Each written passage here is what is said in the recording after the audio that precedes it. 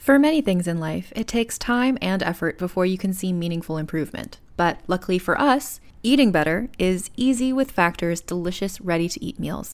Every meal from Factor is fresh, never frozen, and is chef-crafted and ready to go in just 2 minutes. There are over 35 different options to choose from every week, and it doesn't just stop at lunch or dinner. They also have a wide variety of easy options for the entire day, like breakfast, midday bites, and more.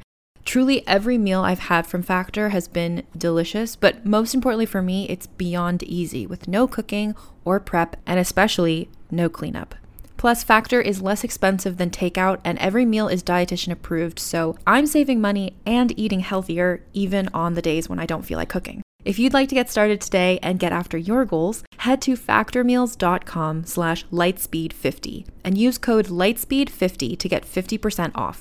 That's code lightspeed50 at factormeals.com/lightspeed50 to get 50% off. Who among us doesn't enjoy a good mystery? And especially when solving it means that I get to bring out my competitive side, even if it's just me against the clock. I just can't wait to uncover all the secrets. So June's Journey is a game that is completely up my alley, and I think you'll love it too. In June's Journey, a hidden object mystery game, you play as June Parker, who's on a quest to solve her sister's murder and uncover her family's many secrets. Each chapter brings you deeper into the story, and it's set in the Roaring '20s, so beyond uncovering clues, you get to experience the glitz and glamour of the time. June's Journey is definitely not a game I play mindlessly, which I love because I get genuinely invested, and a lot of it is a race against time, so there's a little fun added pressure of trying to find the clues as quickly as you can in each scene. There are also tons of ways to customize the island that you're on, learn more about the characters, and then new chapters are added weekly, so you really can't run out of things to explore. So if you think you're up to solve this case, download June's Journey for free today on iOS or Android, or play on PC through Facebook Games. June needs your help, detective.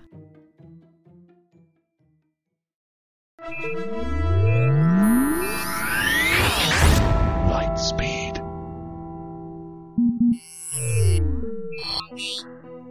Hi, and welcome to the Lightspeed Magazine Story Podcast. I'm your host, John Joseph Adams. Our story this week is How to Become a Mars Overlord by Catherynne Valente. It's read for you by Robin Sachs. Born in the Pacific Northwest in 1979, Miss Valente is the author of more than a dozen works of fiction and poetry, including Palimpsest, the Orphan's Tale series, and the crowdfunded phenomenon, The Girl Who Circumnavigated Fairyland in a Ship of Her Own Making. She is the winner of the Tiptree Award, the Mythopoeic Award, the Risling Award, and the Million Writers Award.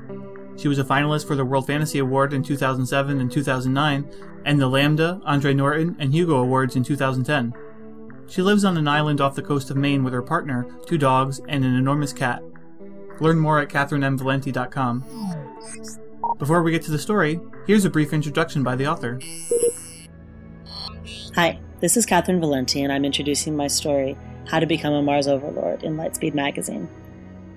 The origin of this story is basically I married a science fiction fan. My husband has for some years been making references to Mars overlorddom as kind of metaphor for self-actualization in his own life, but also literally being a Mars overlord because that's an inherently awesome thing. Being the magpie of ideas I am, I thought there was a story there. There was something bigger there that I could latch onto because Mars is such a focus, is such a iconic image of old school science fiction and what we once thought the universe would be like when we got out there. With Bradbury and Heinlein and a lot of other writers, I think only the moon is similar in iconic value to science fiction. And the story itself is, in microcosm, a future history of Mars, a Mars that we might have once hoped would be, that we know cannot be anymore, but can still sort of exist in the realms of science fiction. It has only ever existed in science fiction and can only ever continue in science fiction. It is a universe and a world contained completely within science fiction itself, and so is this Mars is kind of science fiction's love child. There are, of course, other planets in the story, planets which are Mars but not Mars, the idea being that every solar system contains a kind of Mars analog. I really like this idea that the universe is sort of narratively unified, that it rhymes or repeats itself the same way a poem does.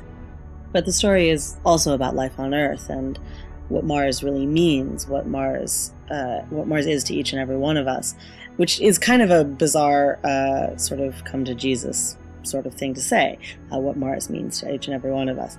But at the same time, something cannot be iconic without meaning something different to everybody. And within the confines of the story, not only is Mars a planet and a story and a character, but Mars is us. I am Mars and you are Mars, and we are all Mars together. And to be an overlord of that is to be in control of one's own soul. But at the same time, the story really is about what is domination, what is it to be dominated, and are these attractive things, are these desirable things, or is there something unpleasant at the core of that desire in humans? The story really is a love poem to that alternate Mars, the Mars of the mind, much as my story, The Radiant Car Thy Sparrows Drew, that I wrote last year for Clarkesworld, was about an alternate Venus. This is about that Mars that only ever existed, that we know now can only ever exist in fiction, but dreamed of in reality for an awfully long time. I hope you enjoy it. Okay, thanks, Kat. I hope you enjoy the story, and if you do, I hope you'll go to our website at lightspeedmagazine.com and leave a comment. Just click on Fiction, find this story, and then leave a comment there. Or, if you'd like to help spread the word, go to iTunes, find the Lightspeed Magazine Story Podcast, and leave a review or rating there. Well, that about does it for this week's intro, so without further ado, let's make the jump to Lightspeed.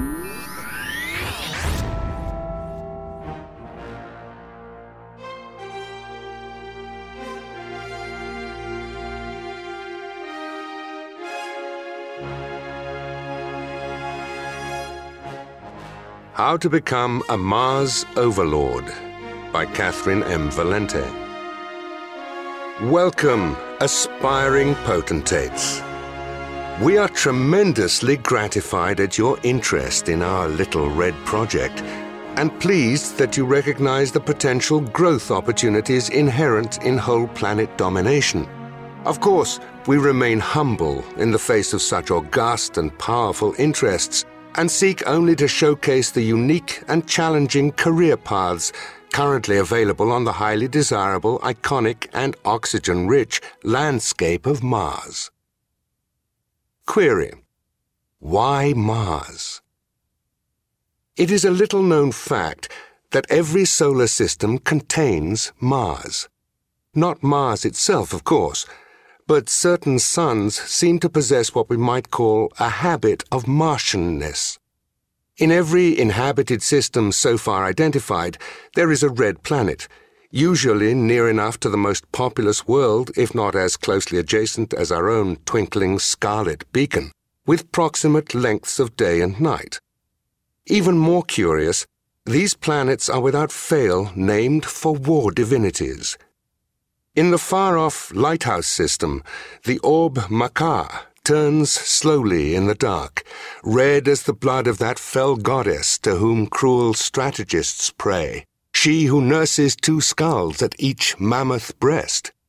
In the glyph system, closer to home, it is the Feriali glittering there like a ripe red fruit, called after a god of doomed charges, depicted in several valuable tapestries as a jester dancing ever on the tip of a sword, clutching in each of his 7 hands a bouquet of whelk muskets, bones, and promotions with golden seals.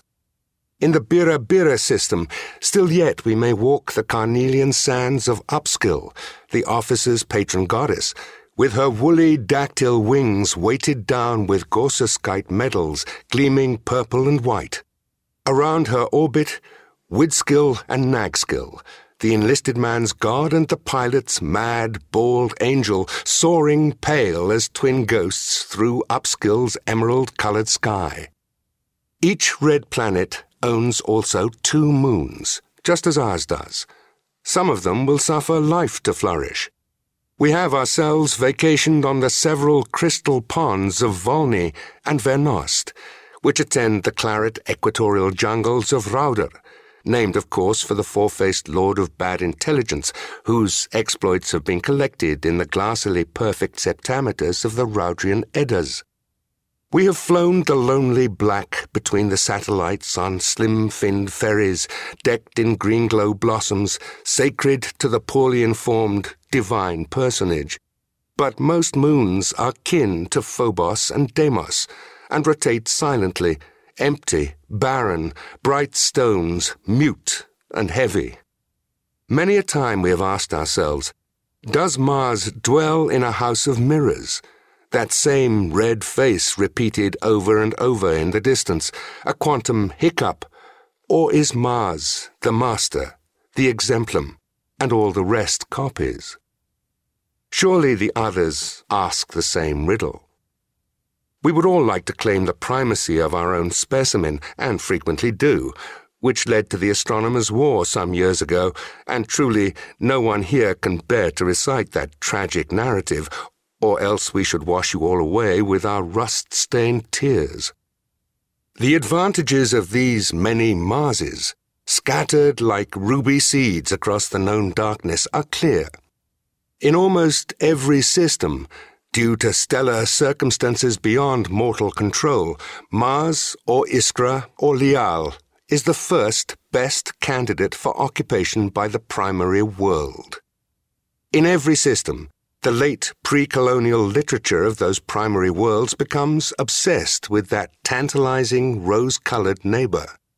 Surely some of you are here because your young hearts were fired by the bedside tales of Alim Kay, her passionate affair with the two Piscine princes of Ret Nisau, and how she waked dread machines in the deep rills of the Knesset mountains in order to possess them.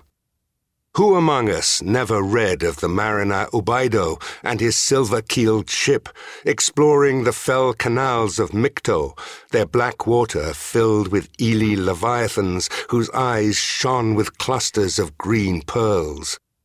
All your mothers read the ballads of Sollohul to each of you in your cribs, and your infant dreams were filled with gorgeous green six-legged cricket queens ululating on the broad, pink plains of Podnebesya, their carapaces awash in light.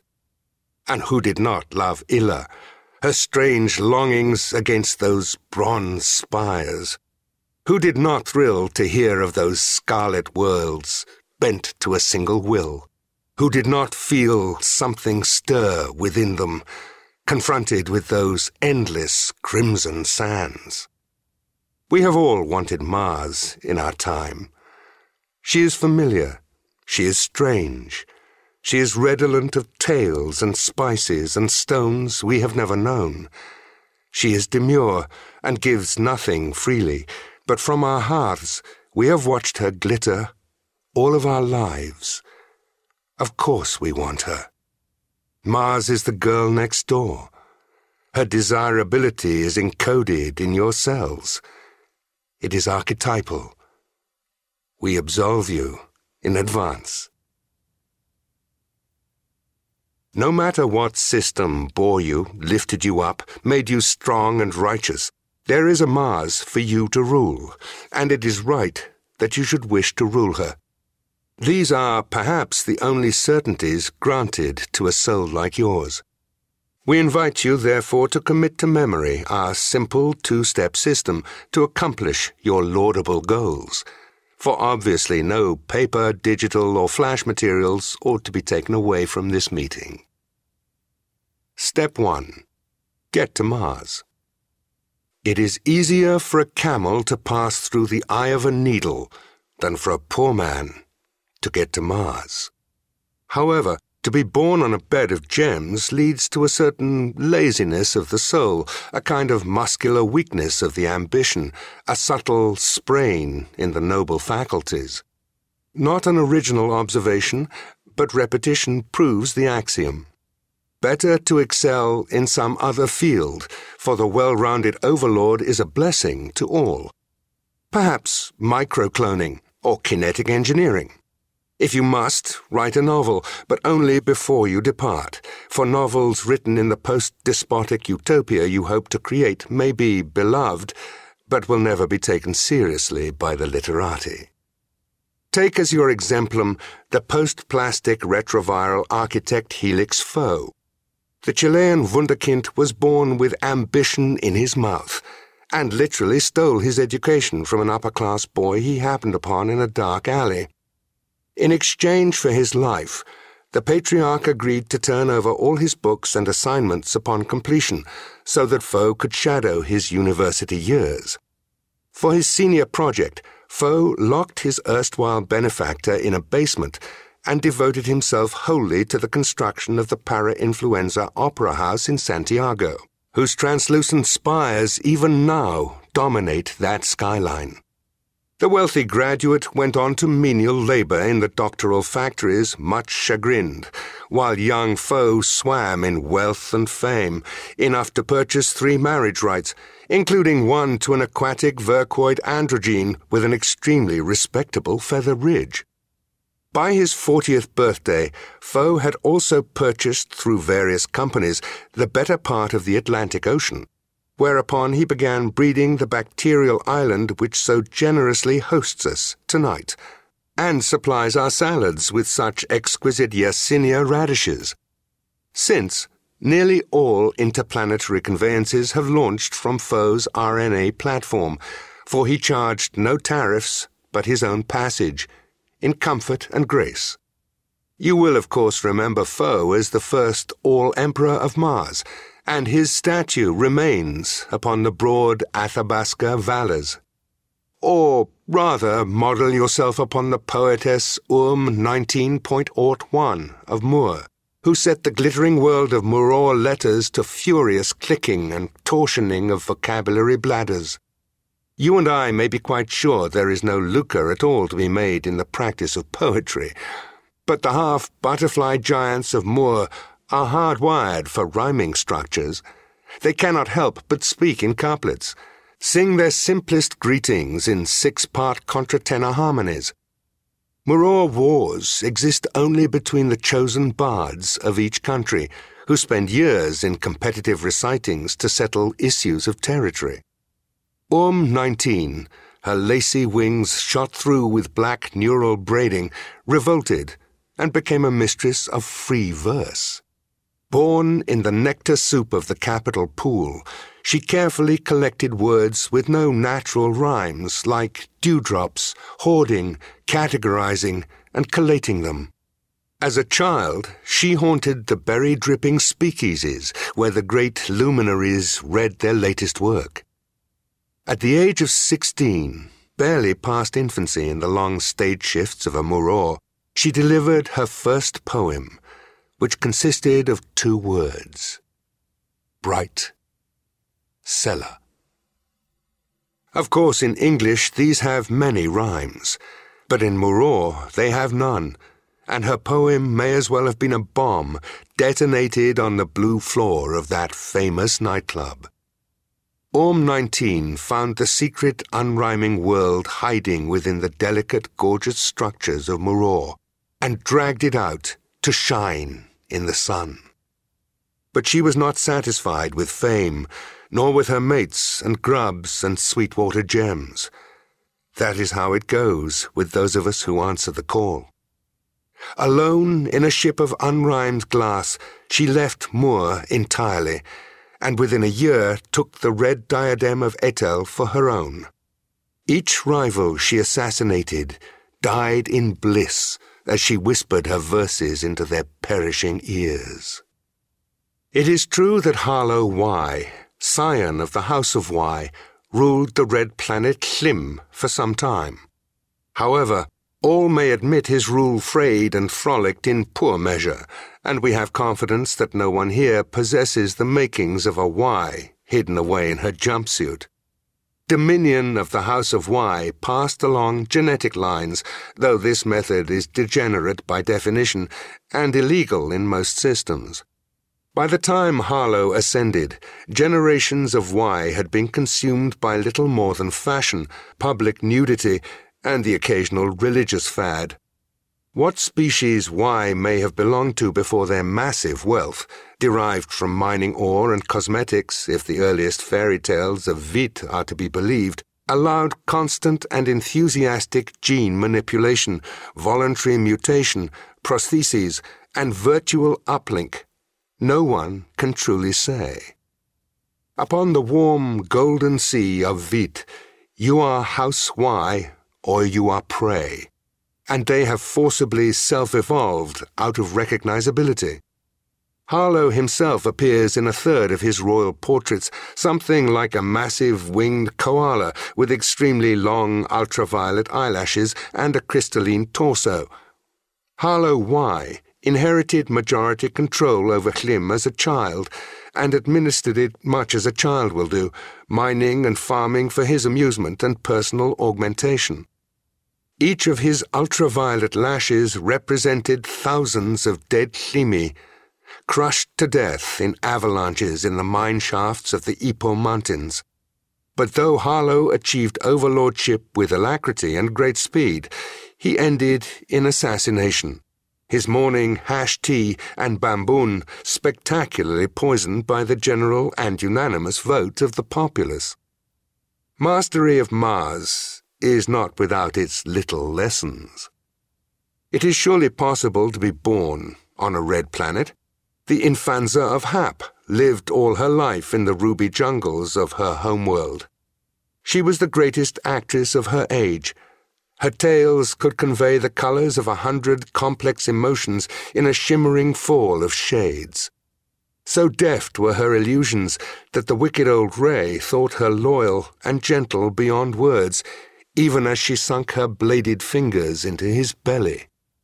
But we must assume that if you require our guidance, you did not have the luck of a two-tailed Infanza, and were born on some other, meaner world with black soil, or blue storms, or sweet rain falling like ambition denied. Should you be so unfortunate as to originate upon a planet without copious travel options, due to economic crisis, ideological roadblocks, or simply occupying a lamentably primitive place on the technological timeline, have no fear. You are not alone in this. We suggest cryonics. The severed head of Plasticine Bly ruled successfully over the equine hemovores of AOM for a century. He gambled, and gambled hard. He had his brain preserved at the age of 20, hoping against hope that the ice might deliver him into a world more ready for his rarefied soul. Should you visit AOM, the great wall of statues bearing her face, the sculptors kindly gave her a horse body, will speak to what may be grasped when the house pays out. If cryonics is for some reason unpopular on your world, longevity research will be your bosom friend. Invest in it. Nurture it. Only you can be the steward of your own immortality. Even on Earth, Sarai Norte, third Emira of Valles Marineris, managed to outlive her great-grandchildren by funding 6 separate think tanks and an Australian diamond mine, until one underpaid intern presented her upon her birthday with a cascade of injections sparkling like champagne. But on some worlds, in some terrible dark hours, there is no road to Mars, no matter how much the travelling soul might desire it. In patchwork shoes, staring up at a starry night, and one gleaming red star among the thousands, sometimes want is not enough. Not enough for Maximilian Bauxbaum, a Jewish baker in Provence, who in his most secret evenings wrote poetry describing such strange blood-coloured deserts, such dry canals, a sky like green silk. Down to his children and to theirs again, he passed a single ruby, the size of an egg, the size of a world. The baker had been given it as a bribe by a Christian lord to take his leave of a certain maiden whom he loved, with hair the colour of oxide-rich dust and eyes like the space between moons. Never think on her again. Never whisper her name to the walls. Though he kept his promise to an old and bitter death, such a treasure can never be spent, for it is as good as admitting your heart can be bought. Sarai Norte inherited that jewel and brought it with her to bury beneath the foundations of the Cathedral of Olympus Mons. In the end, you must choose a universe that contains yourself and Mars, together and perfect. Helix Vo chose a world built by viruses as tame as songbirds. Orm 19 chose a world gone soft and violet with unrhyming songs.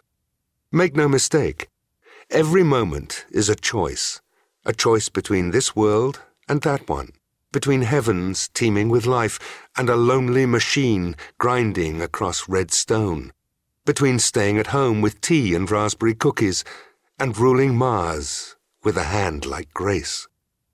Maximilian Bugsbaum chose to keep his promise.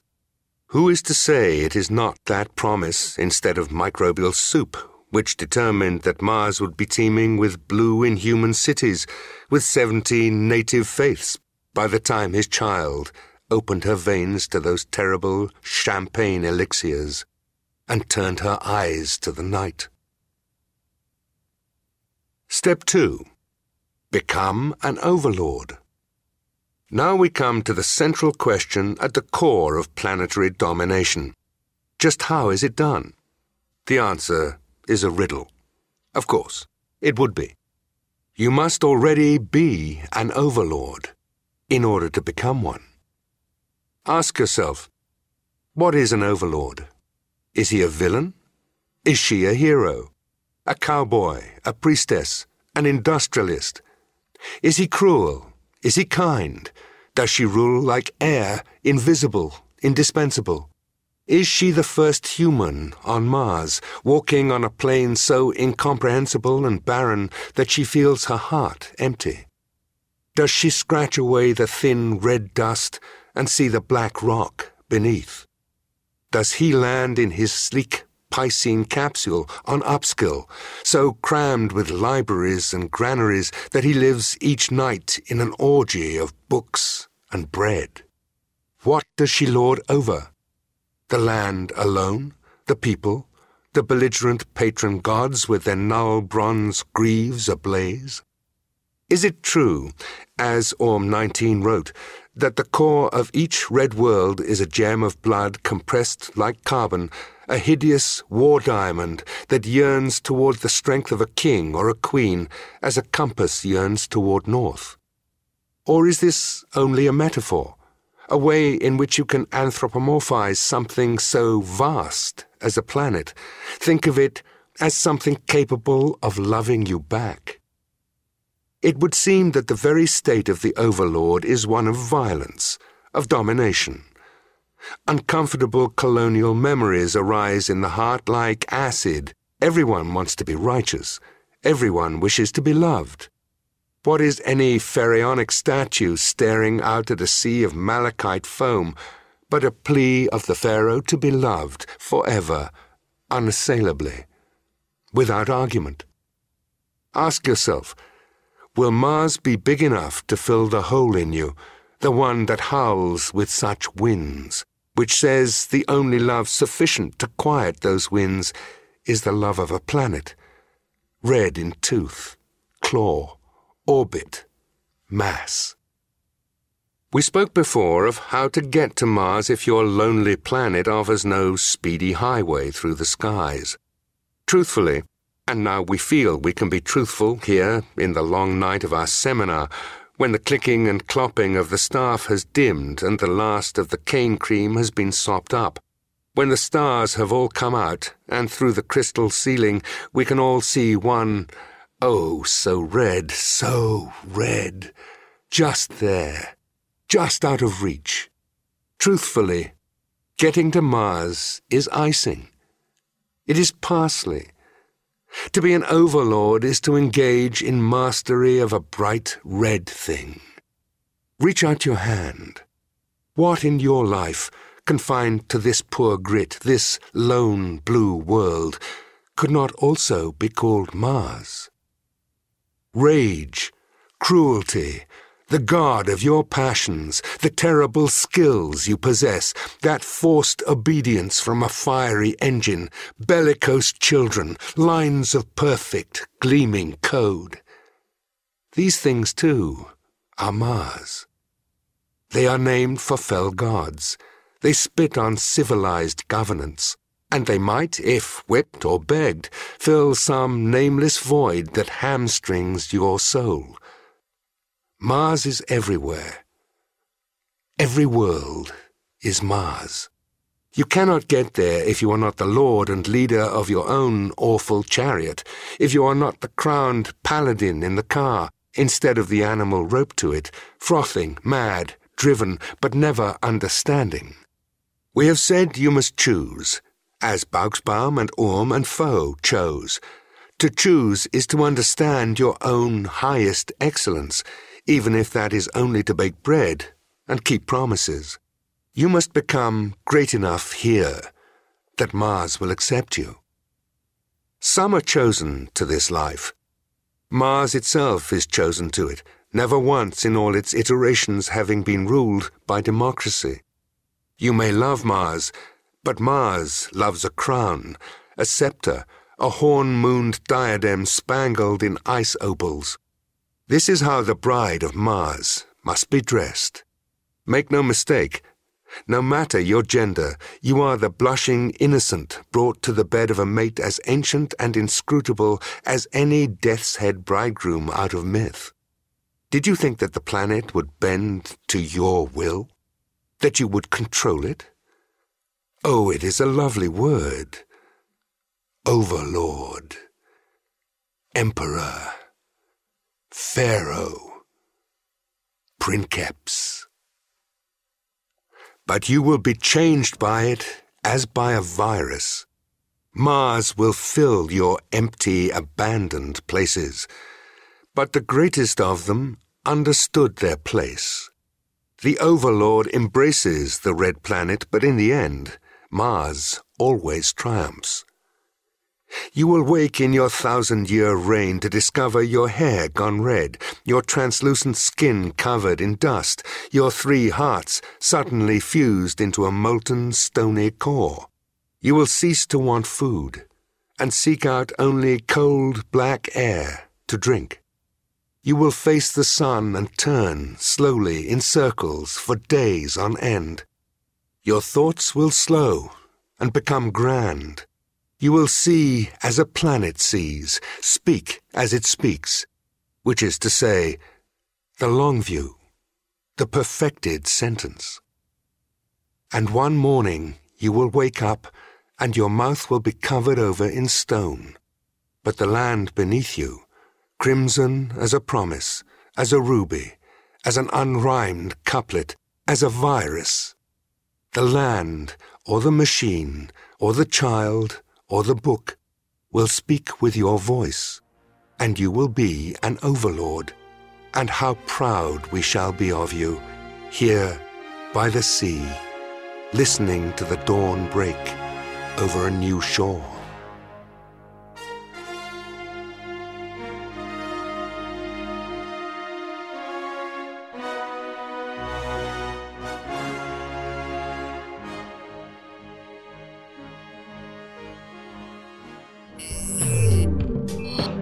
This has been a production of Lightspeed Magazine in association with Skyboat Road Company, Inc. To subscribe to this podcast, comment on this story, or read additional stories from Lightspeed Magazine, please visit lightspeedmagazine.com. Thanks for listening.